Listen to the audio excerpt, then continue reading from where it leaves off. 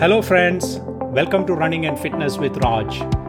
This show will bring you exciting and interesting guests and give you specific and actionable advice on your running, fitness and general health. Our guest today is the peerless Paula Radcliffe. Paula is one of the true legends of athletics and a fantastic ambassador to sports in general, and is one of the long and most sought after guests of our podcast. So I'm absolutely delighted to have her on. Her achievements are frankly too innumerable to recount fully, but just to give you a perspective, she held one of the longest standing athletics world records, and this was in the marathon, which is still the second fastest time in history. She's a three-time winner of both the London and New York marathons and a winner at the Chicago Marathon.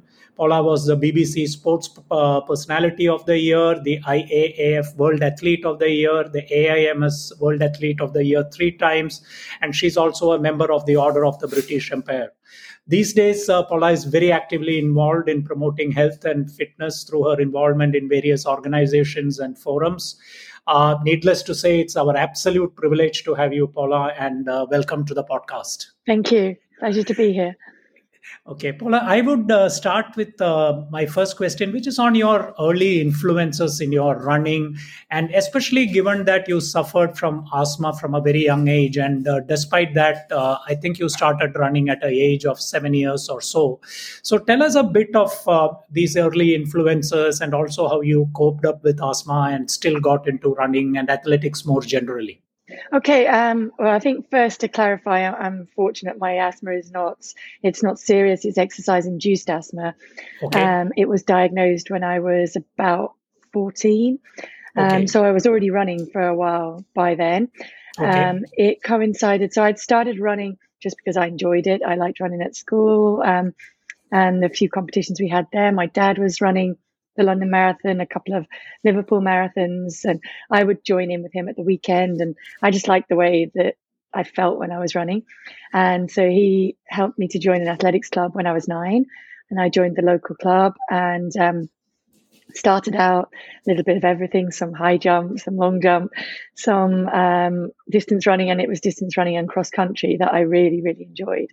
And then when I was 11, we moved from Cheshire down to Bedford, and it was an area where there was a lot more oilseed rape grown, and that's actually one of the triggers for my asthma. So I think that, plus the fact that I was just naturally starting to do a little bit more sports, running in the streets in the town at night, just started bringing on asthma attacks. I didn't know what it was at first. And I was very fortunate, again, to have an excellent family GP who diagnosed my asthma, said, look, it's not going to stop you doing your sport. You're just going to have to learn to manage it. You're just going to have to learn to measure it properly and know which are your triggers and to take the inhalers. And then you will be able to carry on doing things. So I was very grateful for that. It meant I didn't have to give up something that I loved doing. I just had to manage things around it. And I learned that certain things like changes in temperature, certainly heavy pollution, cigarette smoke, and then the pollens do trigger off my asthma. So I needed to make sure that I traveled with a peak flow monitor and to increase my inhaler accordingly. Plus things like a head cold would just mean that I'd be far more likely to develop bronchitis or even pneumonia, worst case, if I ignored it. So it was just do not run with that. Let your body get better first and then get back into training. So it was just learning, really managing that. And I think there are actually, sadly, more and more children now being diagnosed with asthma, probably linked to levels of pollution everywhere. But it is something that we all have to manage. And one of the messages that I really try to pass on to young children is that doesn't mean you can't do sport. You just have to control your asthma rather than let it dictate what you can and can't do with your life. No, it's so absolutely essential and inspiring to hear you, and as you absolutely hit the nail on the head, and especially where I come from and a lot of our listeners come from, which is in India, which has many cities which are really, really badly polluted throughout the year, and still people have to get out, go about their daily lives, obviously exercise. run and all of that. So it's really really inspiring to hear you speak about it, and how you managed, although the location may have been different. So this move to Bedford also coincided with you getting a coach in Alex Stanton, and he also had a big influence on your career, right? So can you just because he also stayed with you even Yeah, after you turned professional, just talk to us a little bit about that relationship and absolutely. how you work together with him. I mean, again, a huge thank you to my dad, who did a lot of research. We moved for his job. He did a lot of research in the area that we were moving to and found Bedford and County, found Alex and his wife Rosemary, who were in charge of the girls group at Bedford and County. They actually still in charge, still coach there now, even though they're in their 80s. And I found Alec. Alec took me in with the rest of the group, and I think just an extremely wise, talented coach, but a lovely, genuine man as well. And he brought us through concentrating first on making sure that we all got our studies, we did well in our schoolwork, and also built a team. And the focus then was on very much the team rather than the individual growing up, Sure. which was great because it meant that there wasn't too much pressure on us. We were winning national team titles, but there wasn't all the pressure on one girl. It was a group of girls, and it was a group of friendship. And what I think worked best with Alec was the fact that he really tailors the coaching to suit the individual athlete. So I would go around on a Sunday evening, and he would have all the pieces of paper dotted all over his lounge floor, and he would be working out the training schedules for each individual, depending on what worked best for them and what their main goals and targets were and how they responded to training. And I think that's very, very key. Okay. And at what point did you decide to turn professional? Because I remember seeing a quote from you, probably when you had turned senior, that you were just happy running and not necessarily wanting to turn professional. But obviously that changed at some point. So Well, I don't how was think it? Yeah. in athletics, I don't think that there is really a turning of professional. For me, it's still a hobby. It's gone now back, obviously, to completely a hobby. And I was very lucky. There was a period of time where I could also make a living from it, but it was Sure. still my hobby, and it was still something that I enjoyed doing. And that's why I think I was very fortunate. Athletics is a very gender equal sport. Women are paid exactly the same as men, maybe sometimes more, depending on market values and things like that. And I was able to progress in a lucky way, I guess, in that I won the World Junior cross country title in 1992, which was the year that I was going to graduate from school to go away to university. So essentially for me, that was a huge motivation in that, okay, I can win the World Junior title. Maybe I can work towards winning the senior title. I've got 4 years at university where I'll also be studying and I'll have time to train. And then after that, I can maybe give myself a little bit of time before I kind of go into the world of work to see if I can make it my living for a little while. With athletics now, I was able to do that. So I guess in contrast to a lot of my peers, I was kind of able to almost fund my own way through university as well. And then certainly kind of make a career after it. But it really was just kind of a continuation of my hobby. I was just lucky that I was able to make that career from it. Okay. Oh, that's great to hear. And tell us a little bit of Paula Radcliffe's mental makeup. I mean, in the sense, were you a generally confident athlete going into races, or were you more like a mix of quiet confidence but mingled with some anxiety? What sort of an athlete were you, and how did you conquer? Like I guess all athletes have, especially at the level you operated in, certain anxieties and all of that, right? Or were you Yeah. just a super confident individual?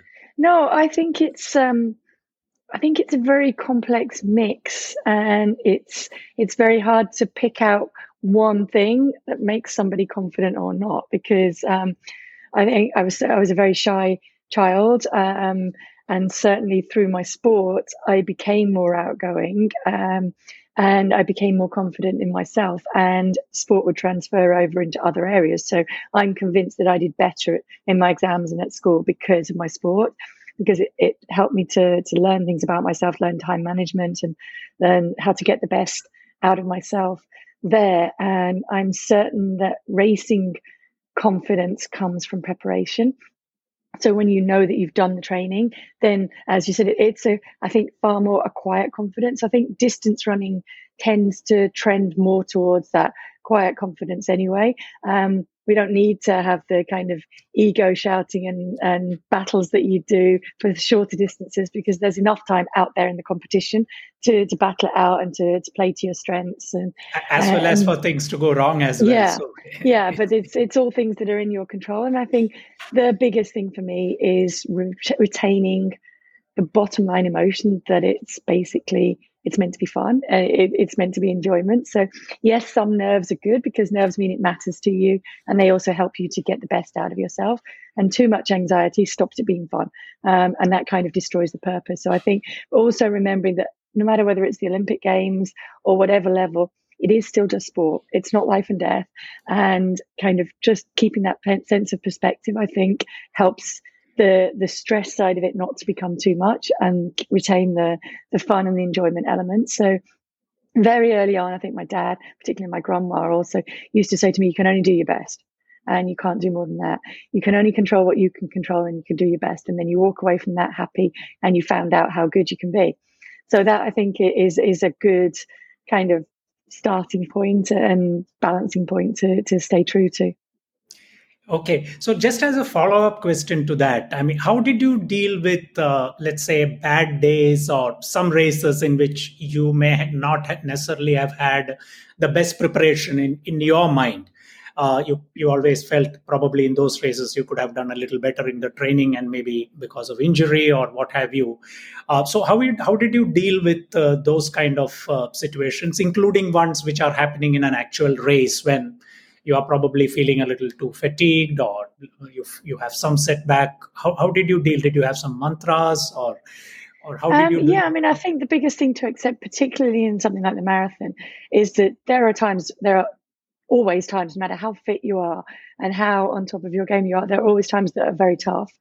And you really have to concentrate on your mantras, on just kind of basically just staying very simple, concentrating on what you need to concentrate on, and just thinking the basics, one foot in front of the other, and just keep going, and trusting that you will kind of come out the other side and feel more in control again. And then there are the situations when you build up to a race and you haven't been able to prepare fully because of injury or illness, and you know you're not 100%. And then I always think, well, you've actually kind of take the pressure off yourself a little bit. You can't expect miracles. Sure. You can't expect to perform if you have been injured. So just go and do your best again. And those ones are actually easier to explain than the ones where for some reason it just doesn't go well during the race, but the training did go well. They're far harder to kind of learn the lessons from. And sometimes it's a tactical error. Sometimes there just isn't an explanation. And then I think, again, it is just being able to, and it's very hard to do, but just being able to take a step back and say, okay, sense of perspective, it's not life and death. It's one race. There'll be other races. Put that one behind me. Be annoyed about it, be cross about it, be upset about it, but move on from it and not kind of stay bitter about it. I think that really, really helps. There is always another race.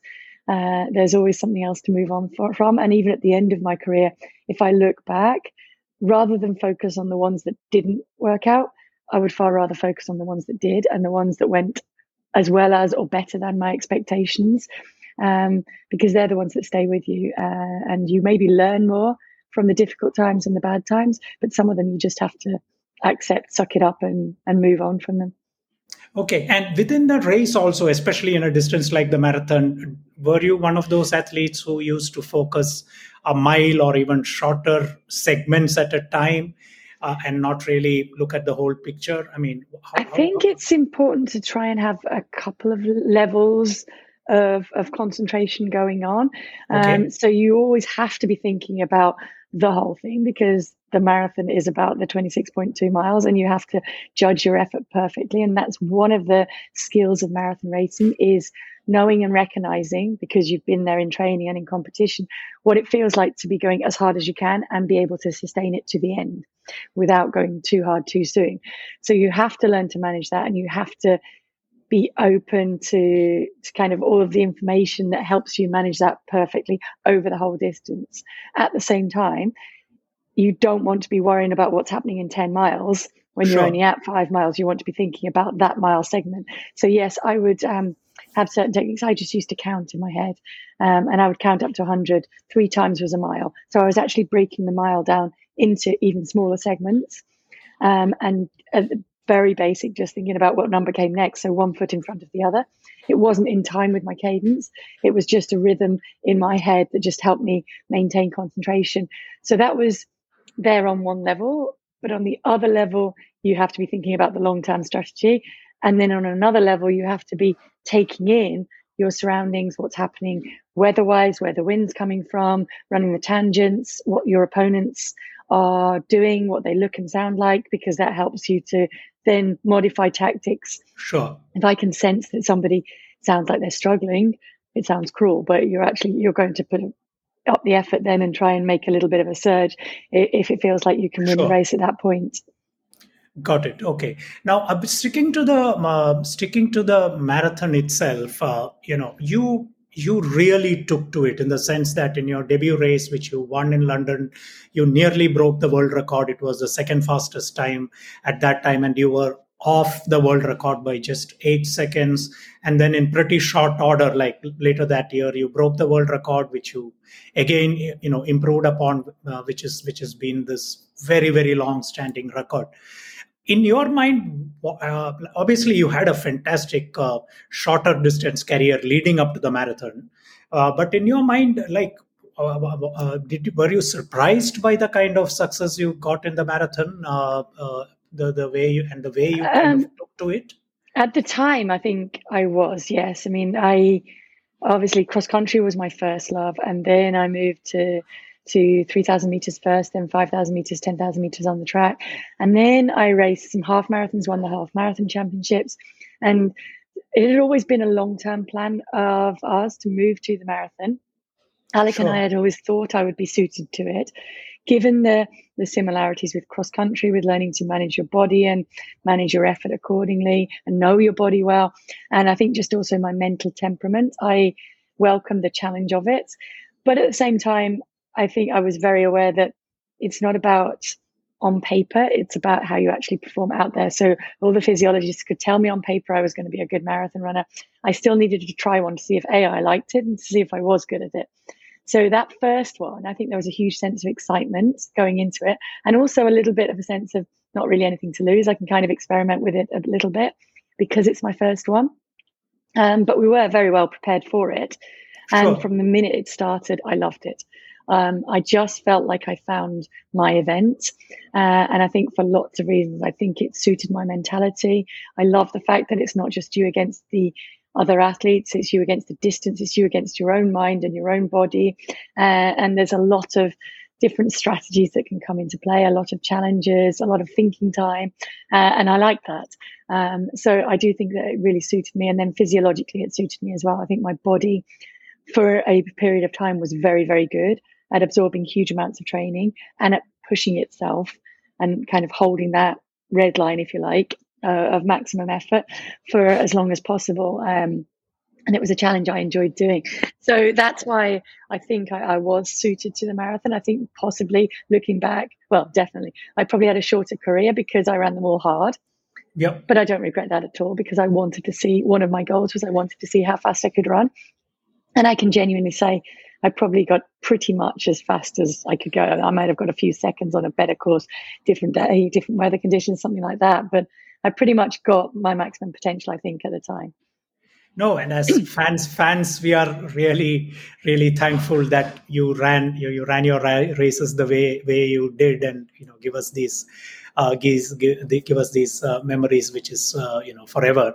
So this actually, you just touched upon it, and it's a question which I wanted to ask you. So one of the interviews which I did very recently was with Professor Andrew Jones, with whom you have worked, and I'm probably not putting it in his words exactly, but what he was basically trying to say is athletes like yourself, who are like these super elites, could suffer pain more than pretty much anybody else, even when you go through periods of high fatigue and things like that. Now, pain is very subjective, we all know that. So can you tell us your thoughts on this, and how did you deal with parts of the race when it genuinely becomes acutely uncomfortable? I think it's actually very complex. I think there are probably a number of, again, different levels. There is, first of all, your natural pain threshold, and there I think I'm actually fortunate, but it could also sometimes be a bit of a problem and a hindrance. But my natural pain threshold is very high. My son's is actually the same. So sometimes I could cut myself and not notice that I've cut myself until I put soap or vinegar or something in it, and then I realize that I've cut myself. So that could be dangerous also in terms of running through injuries for too long. So they became more serious because I didn't stop when I first felt pain, because I didn't really feel the pain. So that, I think, is a very subjective thing that just varies person to person. And then I think within sport, there is also the ability to tune out and to kind of have that mental strength to damp down certain pain. But then you have to recognize what's good as well. So to put it into context a little bit, in the Athens Olympics, I stopped. I couldn't keep going anymore. Something would just not allow me to continue. I kept going to the side of the road, but at that point I couldn't push on. I wouldn't have said it was pain. It was more just not having the energy to be able to keep going. I mean, I think complex-wise, I probably hit the wall. But at the same time, my mum was really happy there because she had seen me push on through lots of other things. And she was worried that had I pushed on through that, it may actually have been dangerous. And so I was kind of reassured by the fact that, okay, when it is something really serious, I can stop, and I do stop, and I won't push through it. It was also a warm race, right? I mean, it was a warm... It was, but I don't think that actually had any relevance to what happened to me. It was, I think, more the injury and the bad reaction, the adverse reaction to the anti-inflammatories and the treatment for the injury, which meant that I wasn't absorbing glycogen at all. So essentially my food was just passing through undigested. So I had no energy in the race. So I did actually hit the proper marathon wall. But I think that is obviously something that I learned that I couldn't push through. A lot of things like just the general pain that comes from pushing your body, I actually kind of welcomed that. And maybe in some perverse way, I liked the battle with that, of being able to try and kind of ignore that for as long as possible until you actually are forced to have to slow down or stop. But I like to try and kind of push that even in training as well. And I think that was almost a kind of mental training for the race, to kind of push yourself through that barrier in training to then be able to do it in the race. And it's what all athletes do. Okay, so one question, one question more on the marathon and your world record. And this I actually looked up in preparing for this interview. Between the time you set it and it got broken 16 and a half years later, the men's marathon world record changed 7 times. Right, and the women's one just stood. Although there was tremendous progress just below your world record time in terms of the timings improving in most of the world marathons, world majors, and all of that. Where do you see that the whole trend now going? Well, I think on the women's side, it's slightly different from the men. Maybe just because the depth isn't quite there as much. Maybe also, I'm going to put it out there, maybe women are more able to push themselves to that limit. Then the men tend to, even the world records that we've had tend to have happened with more than one person running together, not one person just pushing themselves on their own. May just be because the amount of time that the men's marathon has been going versus the women's marathon. But even if you go back historically, so before me, it did change hands a couple of times in quick succession, but before that, Ingrid Christensen held it for 13 years. Yeah. So from 1985 until it was broken by Tegla Leroux, she held that record. So there is kind of history on the women's side for it to be one person kind of push the boundaries out a little bit and then it to stay for a while.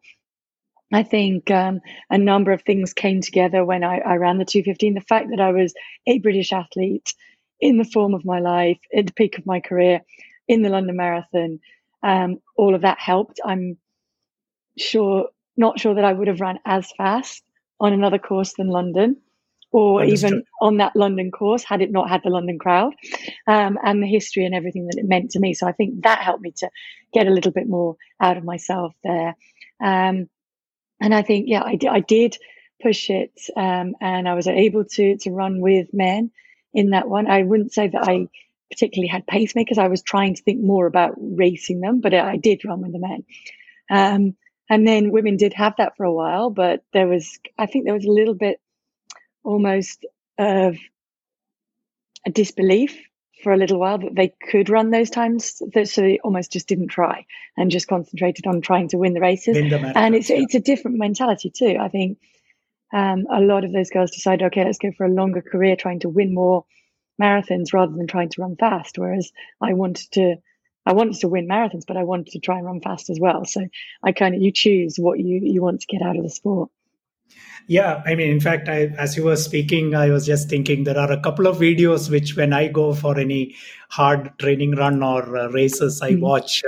One is those, the finishing miles of yours on that London World Record run, and the other is Sammy Wanjiru's 2010 Chicago Marathon, which the finish was between the two of them was so close. So it's so inspiring to watch both of these. So on the topic of world records, now I have to ask you about your thoughts on these super shoes. Let me put you on a spot and ask you whether do you think is it part of the natural evolution of everything related with sports and surfaces and things like that, or do you think these impart a very unfair advantage to people who do not have these shoes or have access to these shoes? What are your thoughts? I'm relaxed about it. I do think it's an area of progression in the sport. Sure. It has always been there. The shoes that I ran in were better than the shoes that Ingrid Christensen ran in. Shoes that she ran in were better than the no shoes that Abebe Bikila ran in. So there has always been that improvement there. This has been a particularly big advancement, I think. And I think so long as people kind of retain that perspective that, you can run faster in these shoes. Number one factor, I think, is you can recover better. I think that's the biggest thing. And your legs aren't as dead in the closing stages of the marathon. They're not coping with the same levels of muscular fatigue and the oscillation fatigue that we used to be dealing with. So it's kind of changed the skill, if you like, of running the marathon, in that it's different now. But at the same time, it's good for runners' health. It keeps the records moving forward. It keeps a healthy progression, gives the youngsters something more to aim for, also helps athletes to stay running longer. And by athletes, I mean every type of runner. So somebody who suffers with knees can run now, with sore knees can run, where they maybe couldn't before, thanks to these shoes. So I do think it's a good thing. It's kind of supporting the all-round health. It's not something that is any way detrimental to anyone's health. We just need a little bit of a sense of perspective, I guess, when we look back over the records, that it doesn't mean that those times that people ran in the 80s and 90s, 2000s even, are nowhere near as good or on a different sheet. They were just in a different era. And I think as long as we still celebrate them for that, remember them for that, and then celebrate the new performances now, I do think it's good. It's really refreshing to hear that, because, I mean, obviously shoes are one part of athletics, but obviously there are improvements in other areas as well. Like as we discussed, the tracks are considerably different over decades. Nutrition has changed a lot in terms of what access that you have. So I mean, it's wonderful to hear you give that perspective. Yeah, I mean, what as you very well like, know, some people are at the other extreme, right? Who really think that these shoes are I do not find fair. that's unfair. To accuse young athletes or any athletes now wearing the shoes of cheating in some way, I think is extremely insulting and just No, no, wrong. absolutely. Because Absolutely. cheating is one thing that I absolutely don't support at all. But most of the people saying this, if they had their time again and someone gave me those shoes in 2003, I would absolutely put them on and run in them and see what I could do. So I don't think there should be any criticism of the athletes now for putting them on and running fast. They're not rocket shoes. They still have to go out there and train. They just do help in certain areas, particularly, I think, in keeping the turnover and the cadence going more strongly towards the end. So the biggest impact is in the longer distance races, the marathon, and things like, so with the challenge that Shalane Flanagan's doing at the moment, when she's running the 6 marathons in 6 weeks, I think it is, then it's obvious there that there is a huge benefit in terms of recovery coming from the shoes. Okay. And in all these races and all of that you have done all over the world and the records you have created, are there any favorite races you want to share with us? I think I'm very fortunate. There are lots of favorite races. I mean, that World Cross Country that I talked about in 1992 will always be one of my favorites because it's the one that kind of, I guess, catapulted me into thinking and believing that I could make a professional career from running. And then to finally win the world senior title in 2001 in Ostend, that was a very special moment for me because it had been a goal for 9 years and I'd had a couple of 18s, 19s, seconds, thirds, fourths, but never managed to win it until that point. And it was at the time where in my mind, I was ready to move on to the challenge of the marathon as well. So I wanted to kind of complete the cross country side of it. And so to be able to do that, that was important. My first London was amazing. The Chicago Marathon, when I set the record there, was very special. Obviously, the 2:15, and New York. New York for me was very much, or became very much, my comeback city, my feel better city. I went there after all of the disappointment and the heartache in Athens, and was able to get back to enjoying racing and winning again. I went there after I'd had my daughter. And then again after to Beijing as well. So it became a city that I think really embraces the marathon, comes alive with the marathon. I love running in Central Park. It's one of my favorite places. So yeah, I do think I've been very fortunate to be able to run in lots of places all over the world, to run around New Delhi and to run around there and to just kind of take in where you are. I think we're very fortunate, and it's a beautiful sport, and it's given me the chance to meet lots of people. Okay, wonderful.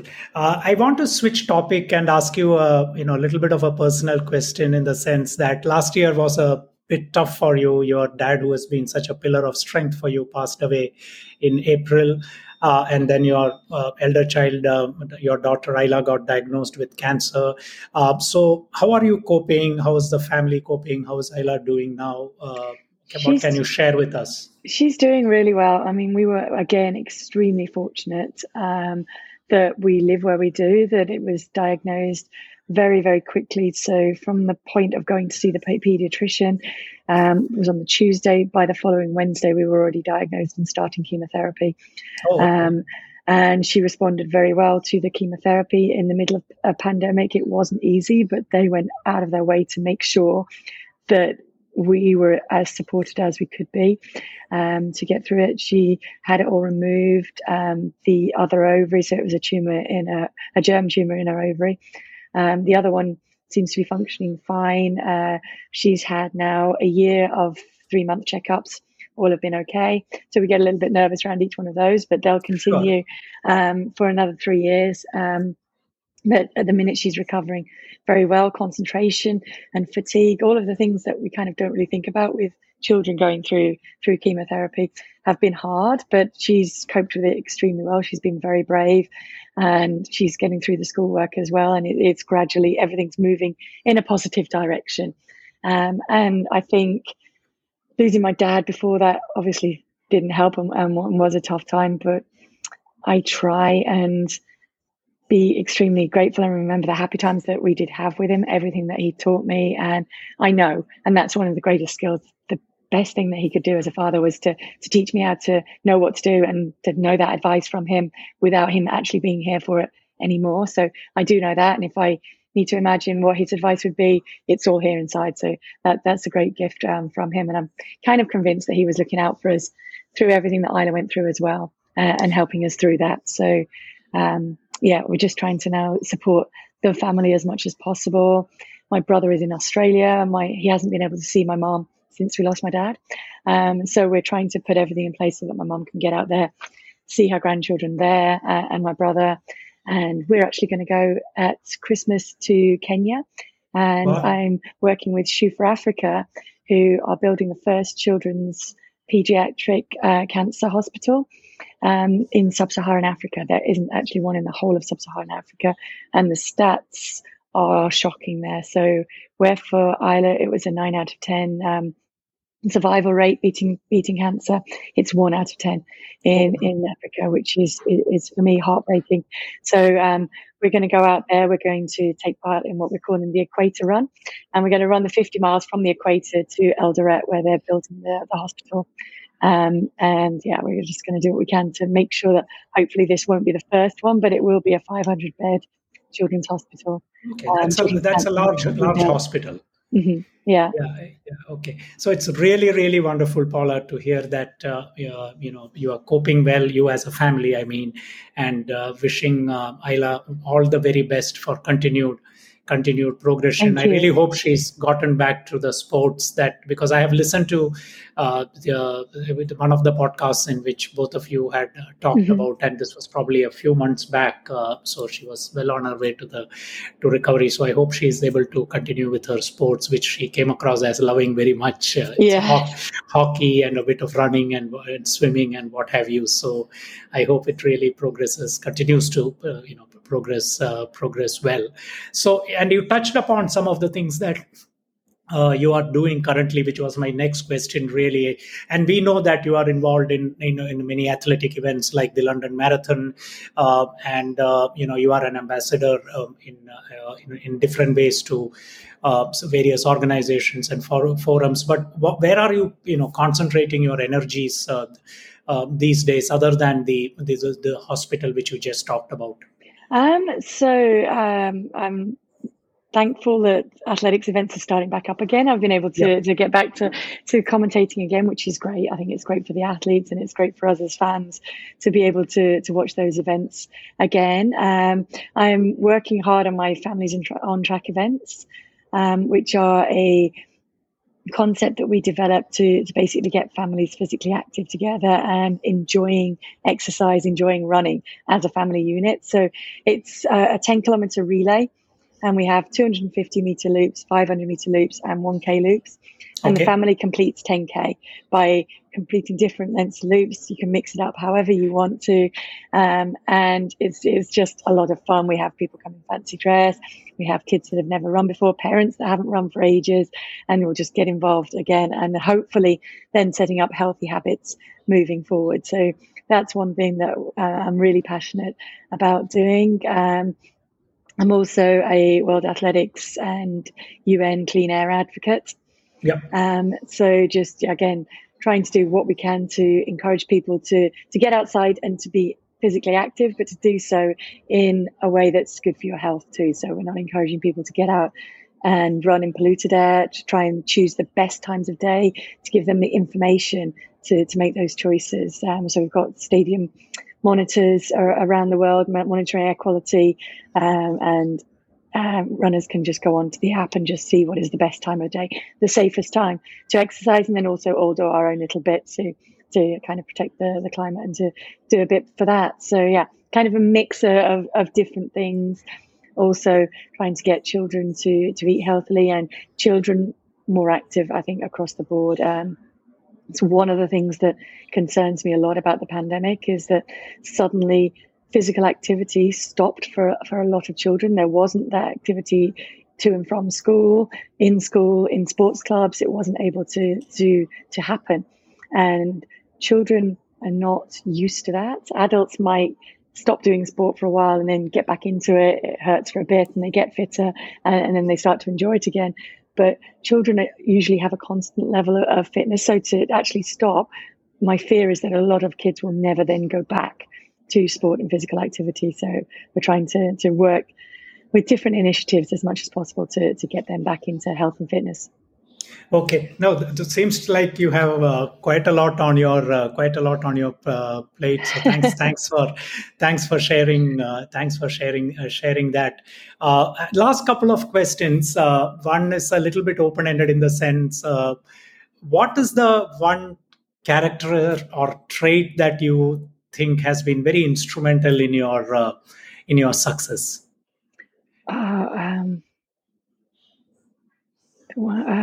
Gosh, I'm trying to think of what is a trait. I mean, I think a mantra that has really helped me is something that my grandma, who I was very, very close to, probably instilled in me. And it was basically like, you've only got one life, make the most of it, have fun doing it, but just make sure that you treat everybody else and the world around you in a fair way. So basically, play by the rules, respect the world, respect other people, but just give it your best shot. That's all you can do. And make sure you enjoy every minute of it, because we do only have one. So yeah, she basically used to say, if you think you've behaved in a way that you wouldn't like someone to behave towards you in, then don't do it. So yeah, I think that's kind of a good rule of thumb, to enjoy life and give it your best shot and treat people fairly. Okay, wonderful. That's really, really good to hear. And what's the best way for listeners to follow you in terms of where in the social media do you put out your activities, or are you not really a social media? I do, but I don't live on social media. So sure. I do have Instagram and I do have Twitter. So it's at Paula J. Radcliffe on Twitter and Paula_Radcliffe on Instagram. I'm not the best in terms of posting lots and lots and lots. I post when I think it's important to. Sometimes I share things from my family. Sometimes I keep those private. And sometimes I'll go, if I'm busy and I'm doing something else, I'll go a while without posting. And then other times I will share things. But yeah, I do try and respond as much as possible. And I think it's also one of the things that I do try and pass on, particularly to young girls, but to youngsters across the board at the minute, is kind of the dangers and the perils of social media as well, and making sure that people understand that it can be a vicious and mean and cruel world sometimes out there, and to remember that it's not actually real. Those people would never say that to your face. So to kind of keep that sense of perspective there in terms of managing social media, particularly I think for young athletes, but for youngsters across the board. More generally, absolutely, yeah. I mean, in fact, there is increasing amount of both research and anecdotal evidence coming as to the harmful effects of these social media platforms on teen children and young children in particular. So, and not that I find some adults are no better either, but certainly for children, and a lot of it, they are not even able to probably process, right? Because they are so young and they start feeling miserable. So that's a very, very fair observation that you have made. So before we wind up, Paula, any final thoughts for the listeners? No, just thank you for listening. Enjoy. I guess a lot of you are runners, so yeah, enjoy your running. Have fun with it.